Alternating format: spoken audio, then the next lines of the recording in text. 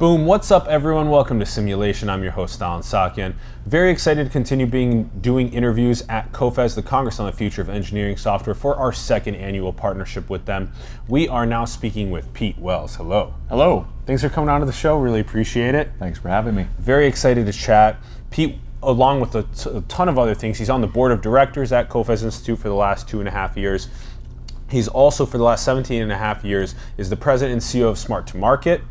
And prior to that, 18.5 years at HP doing regional sales manager. And he's also for 23 years as a volunteer firefighter, which is so cool. Like you were saying earlier, completely different part of neural circuitry. And this is so interesting to be able to smash together things like different life essences together into some what is your life. Now, Pete, let's talk about this. So your journey.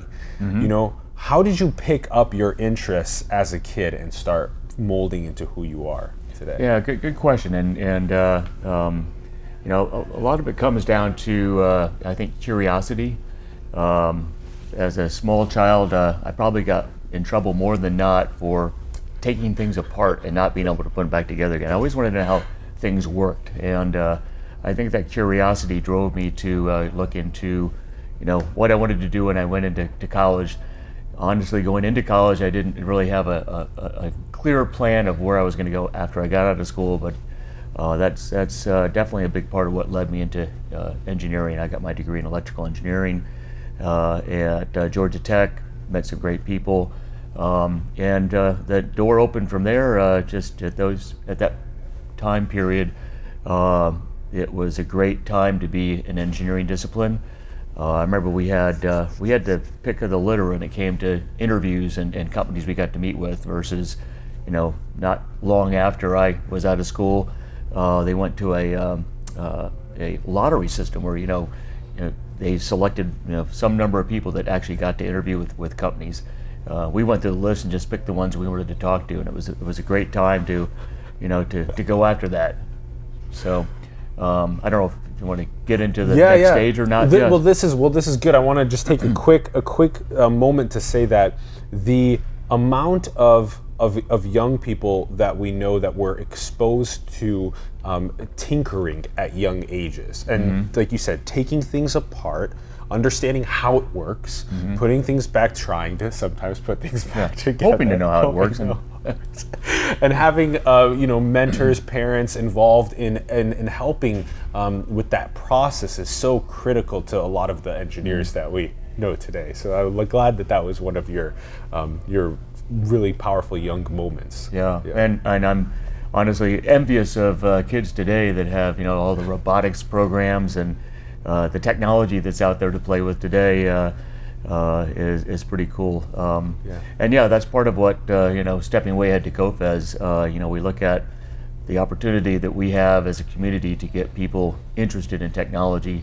You know, arts are important too, but, you know, today's problems, tomorrow's problems are completely, you know, beyond complex, and having solutions to those problems is going to take a bunch of smart people in that next generation that are, you know, going to be tackling those. Yes. So, and we're really fortunate to have, like you were saying, like things like FIRST Robotics or these really great engineering simulation softwares that we're able to now use to really enable the maximal amount of human creativity to come into play and solve these challenging problems that we're facing. So then, how did the work? And it was Georgia Tech. How did you pick up, you know, post Georgia Tech where you went? Yeah, so that was also by luck more than design.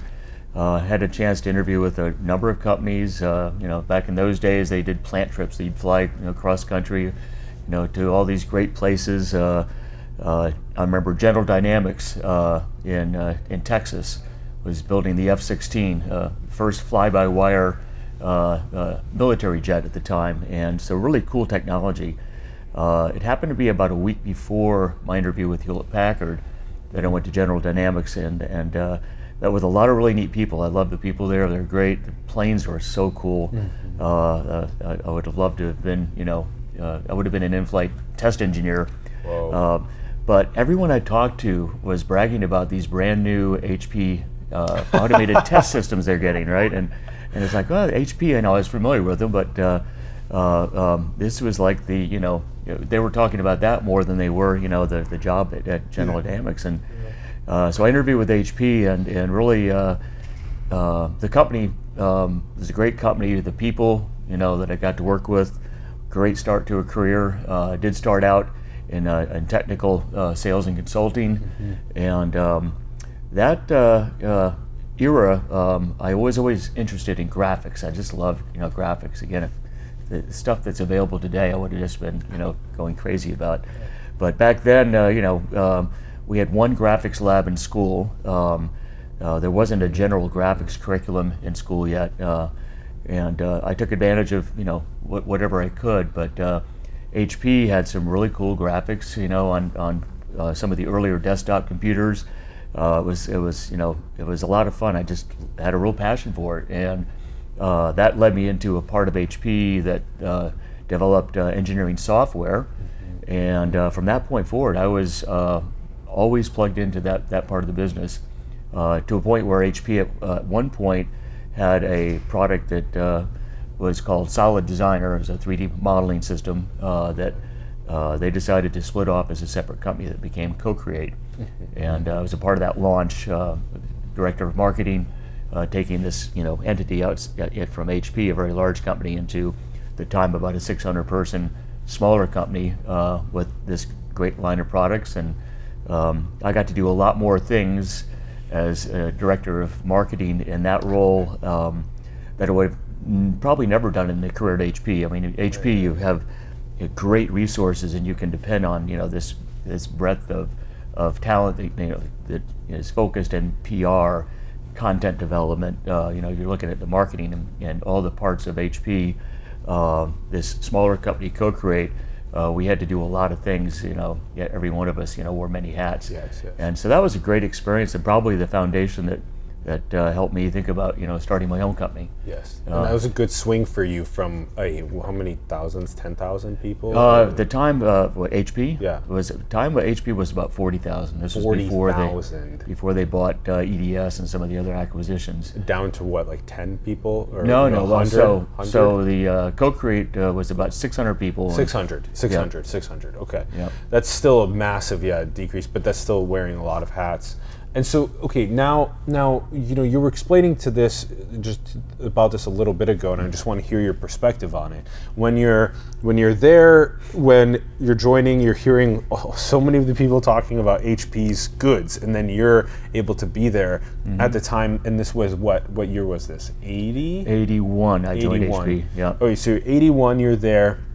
This is really the personal computing revolution. Yeah. And so you're there, and then you're also really enjoying graphics as well at the same time. So tell us about just that, like the coolness of that time period and what you were learning in distributing the personal computing out to businesses and all this kind of stuff. Yeah, so it was pretty cool. I mean, literally in college there was not a class that was a standard class. There was a special class that you got to play with these Tektronix vector displays. It was amazing how quickly the technology evolved in my first few years at HP. But I remember getting out of college. I got a car. I got rid of my old beat up car after completing college, and that was a big step.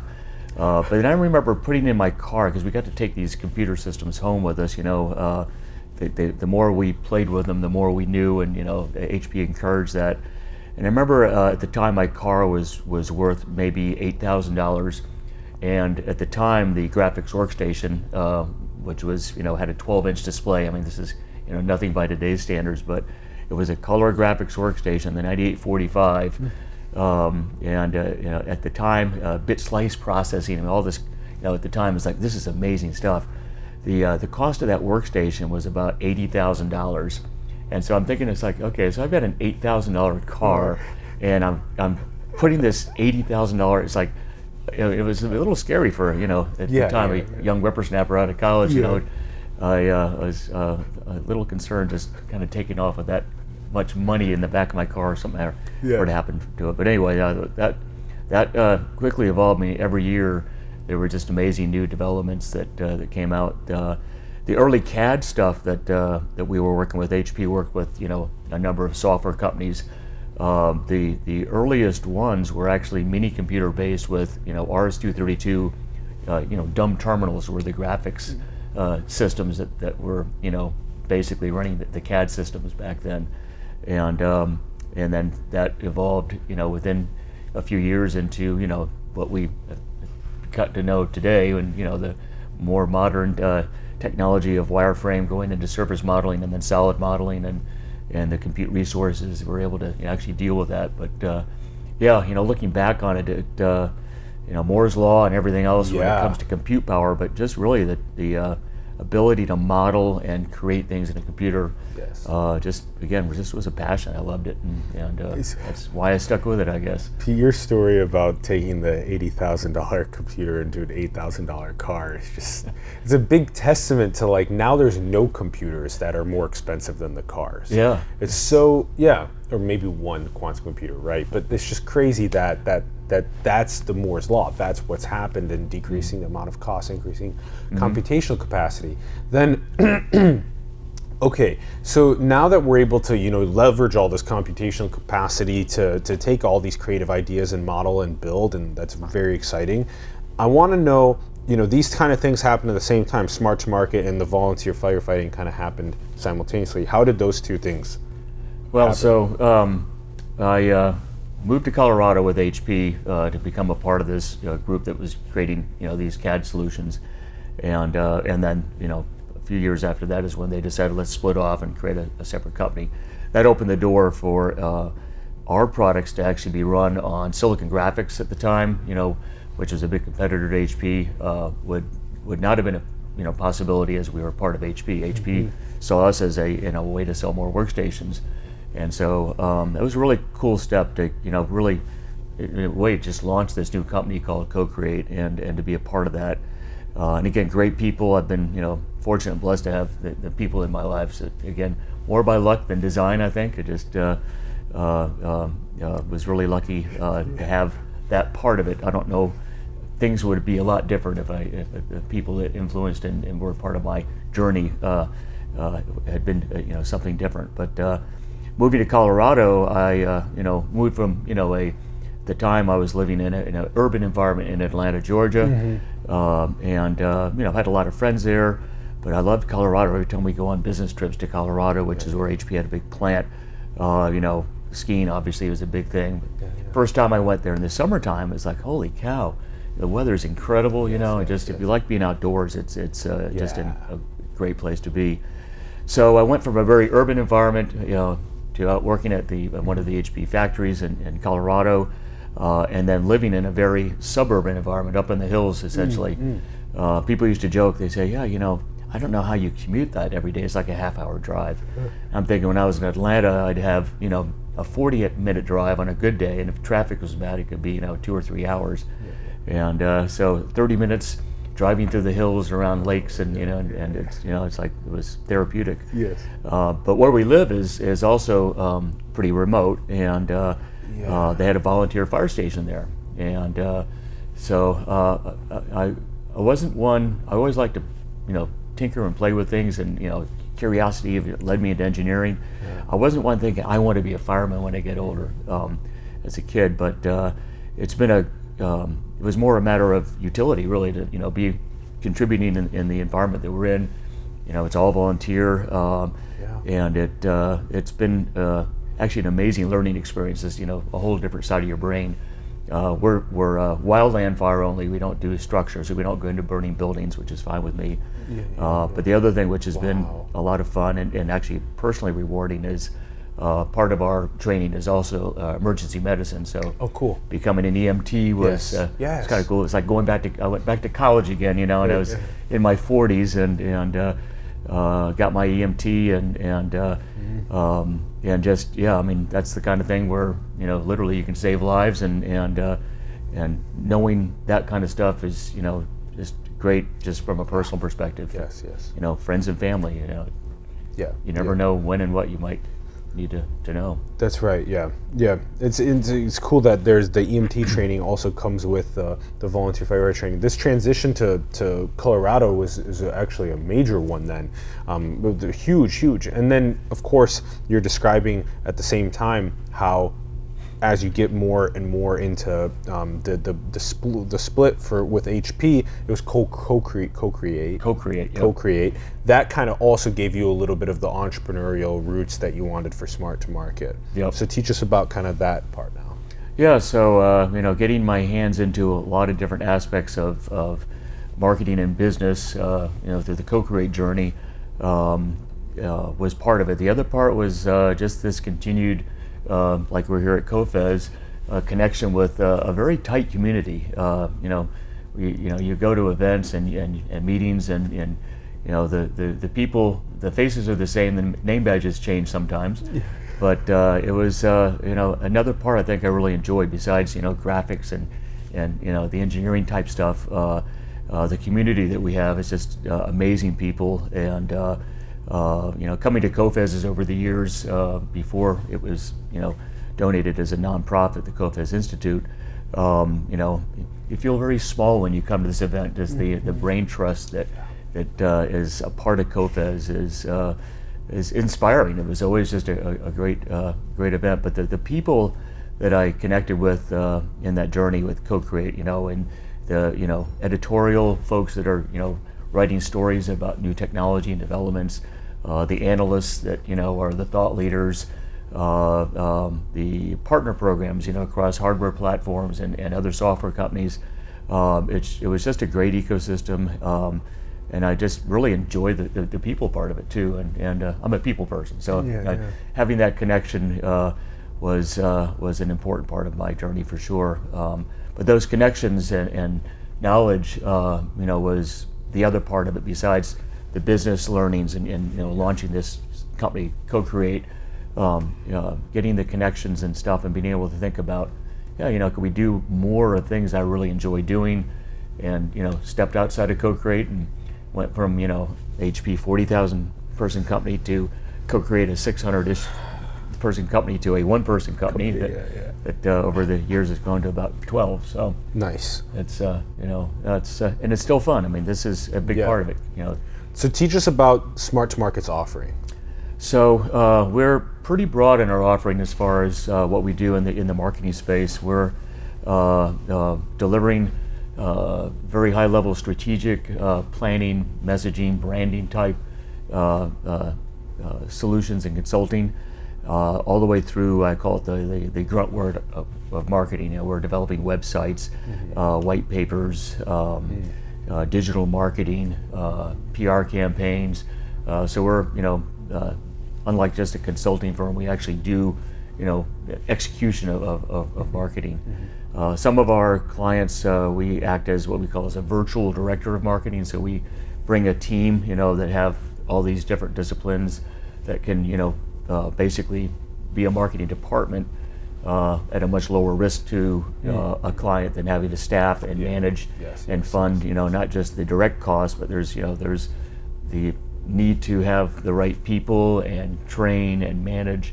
There's a lot of to have an effective marketing team, there's a lot of cost and energy that goes into that, and we can kind of deliver this as a service, as a package.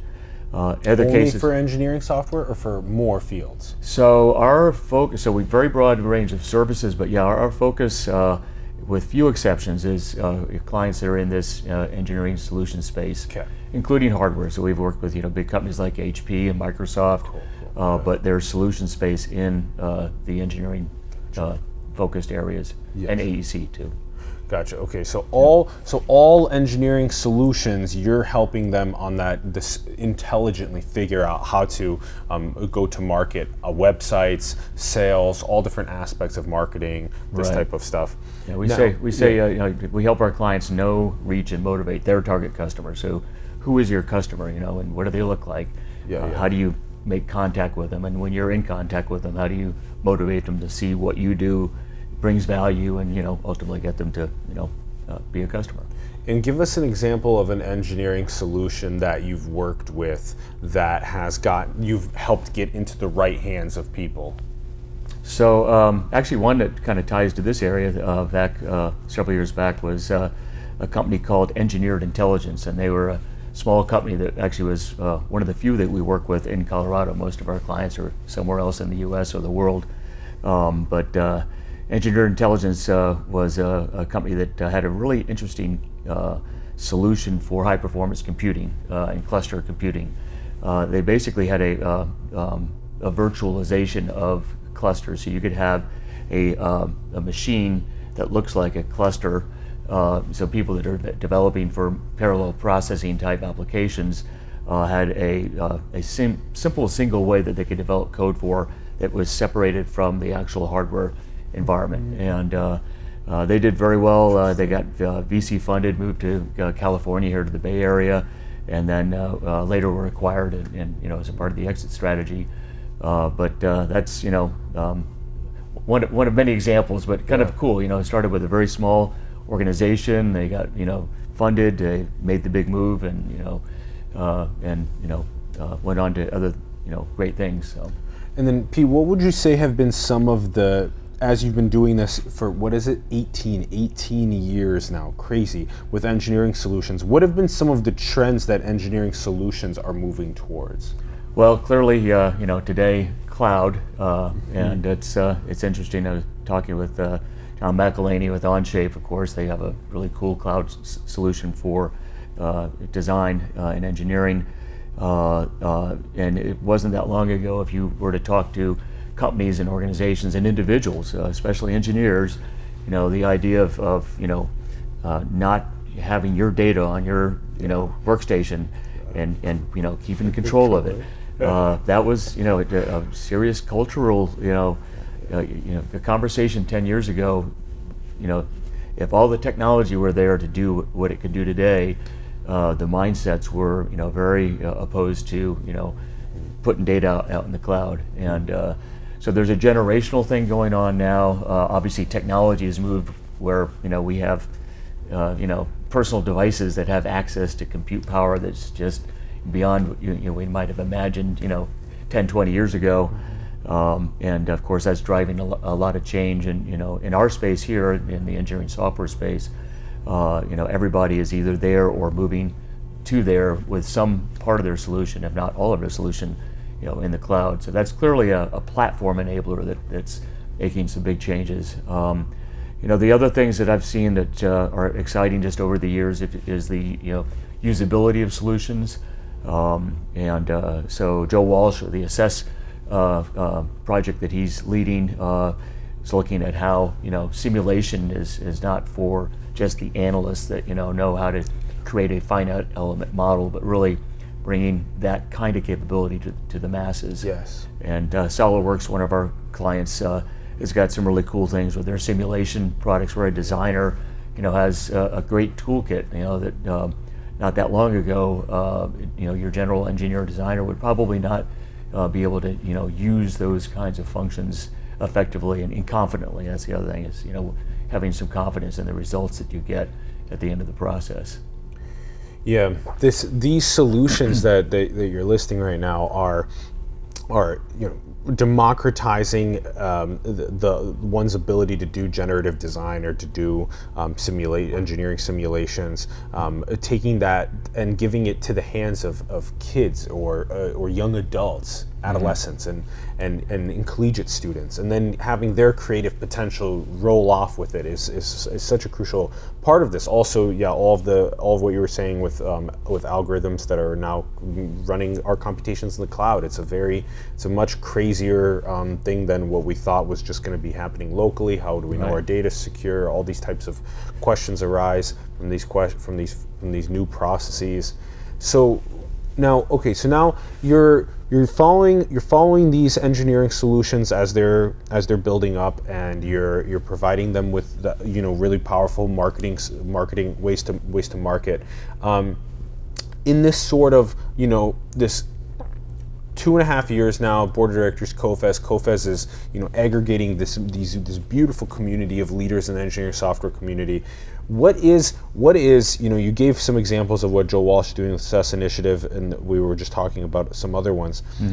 Where is this converging? Where is this converging and going towards? You know, democratization, all these other things. But where do you feel that the essence of this is moving us in the direction towards? You mean you're talking about COFES, or you're talking about the industry? COFES plus what COFES is able to highlight from industry, together, right.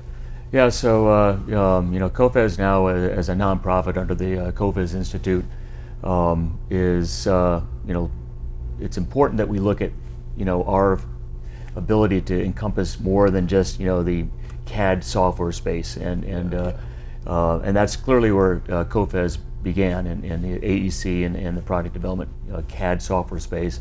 The challenges that are, you know, faced by people developing products or buildings today are getting more and more complex, obviously. Yes. And so the kinds of things that COFES can do as a community, and the people that come together, whether they're the analyst thought leader types, the people that are developing, you know, the actual engineering software, the visionary users, the editors that are writing about it, the VCs that are, you know, funding, you know, the next great thing. Yeah. They all come together to COFES, and so the conversations that happen here clearly go well beyond CAD. And this is what the convergence theme was about this year, is you know, augmented reality, virtual reality, machine learning and AI, autonomous vehicles, IoT. All these elements of different parts of technology have created brand new opportunities that, you know, were, you know, not there, you know, not that long ago. That when you're developing a product or building, and by the way, I see those lines blurring. You know, is it AEC or is it product development, where there's, you know, there's smart buildings. You know, there's tons of mechanical and product innovations that go into buildings beyond just the architectural design. And so there's just, there's a culmination of this convergence across all aspects of what we're talking about. So from the Institute, COFES Institute perspective, we want to, you know, make sure that we're casting a broader net that incorporates all that and takes advantage of this brain trust that comes to COFES, and really get discussions going around, you know, what is truly the future of engineering software that, you know, needs to be addressing these challenges, and you know, take advantage of the new opportunities that are there with, you know, all of things like IoT. I mean, who would have thought, you know, 10 years ago, the things that are connected today, and, you know, thinking ahead 5 years from now, the numbers that were shared of how many devices will be connected are just beyond the number of people in the world. So it's pretty amazing, and it's just I don't know, it's an exciting ride to be on. It's what you're just saying, the biological perception evolution. Now we have a robotic perception evolution happening. This is nuts. It's in COFES's brain trust is one of the most fascinating yet. I really highly recommend checking out COFES's links below. Last question, Pete. What would be a really important skill for kids and adults to learn in the 21st century? Communication. You know, technology is great, but where I've seen, you know, the most successful enterprises is really, you know, having, you know, that technology savvy, but being able to communicate, you know, and being human beings. You know, at the end of the day, you know, I'm drawn to technology as much as anyone. You know, you're, you know, pushing the buttons all the time, but don't forget, we're human beings, and that interaction that like COFES is a perfect example. When you get people together and the conversations happen, not that you can't communicate in other vehicles, but I certainly hope we never lose that face-to-face, you know, human being interaction that I think really does help us break through barriers and become more innovative and solve bigger problems. Yeah, well said. Thank you so much for coming on to the show and teaching us. Well, thank you for doing what you do. Thank you. Yeah, we have so many brilliant people to continue highlighting. We really appreciate everyone for tuning in. Thank you so much. Check out Pete's links below. Check out the links to COFES as well. Support the artists and entrepreneurs that you believe in. Support COFES, support Simulation. Our links are below. Also, go and build the future, everyone. Share this type of content with more people. Get inspired. Manifest your dreams into the world. Huge thank you for tuning in, and we will see you soon. Peace.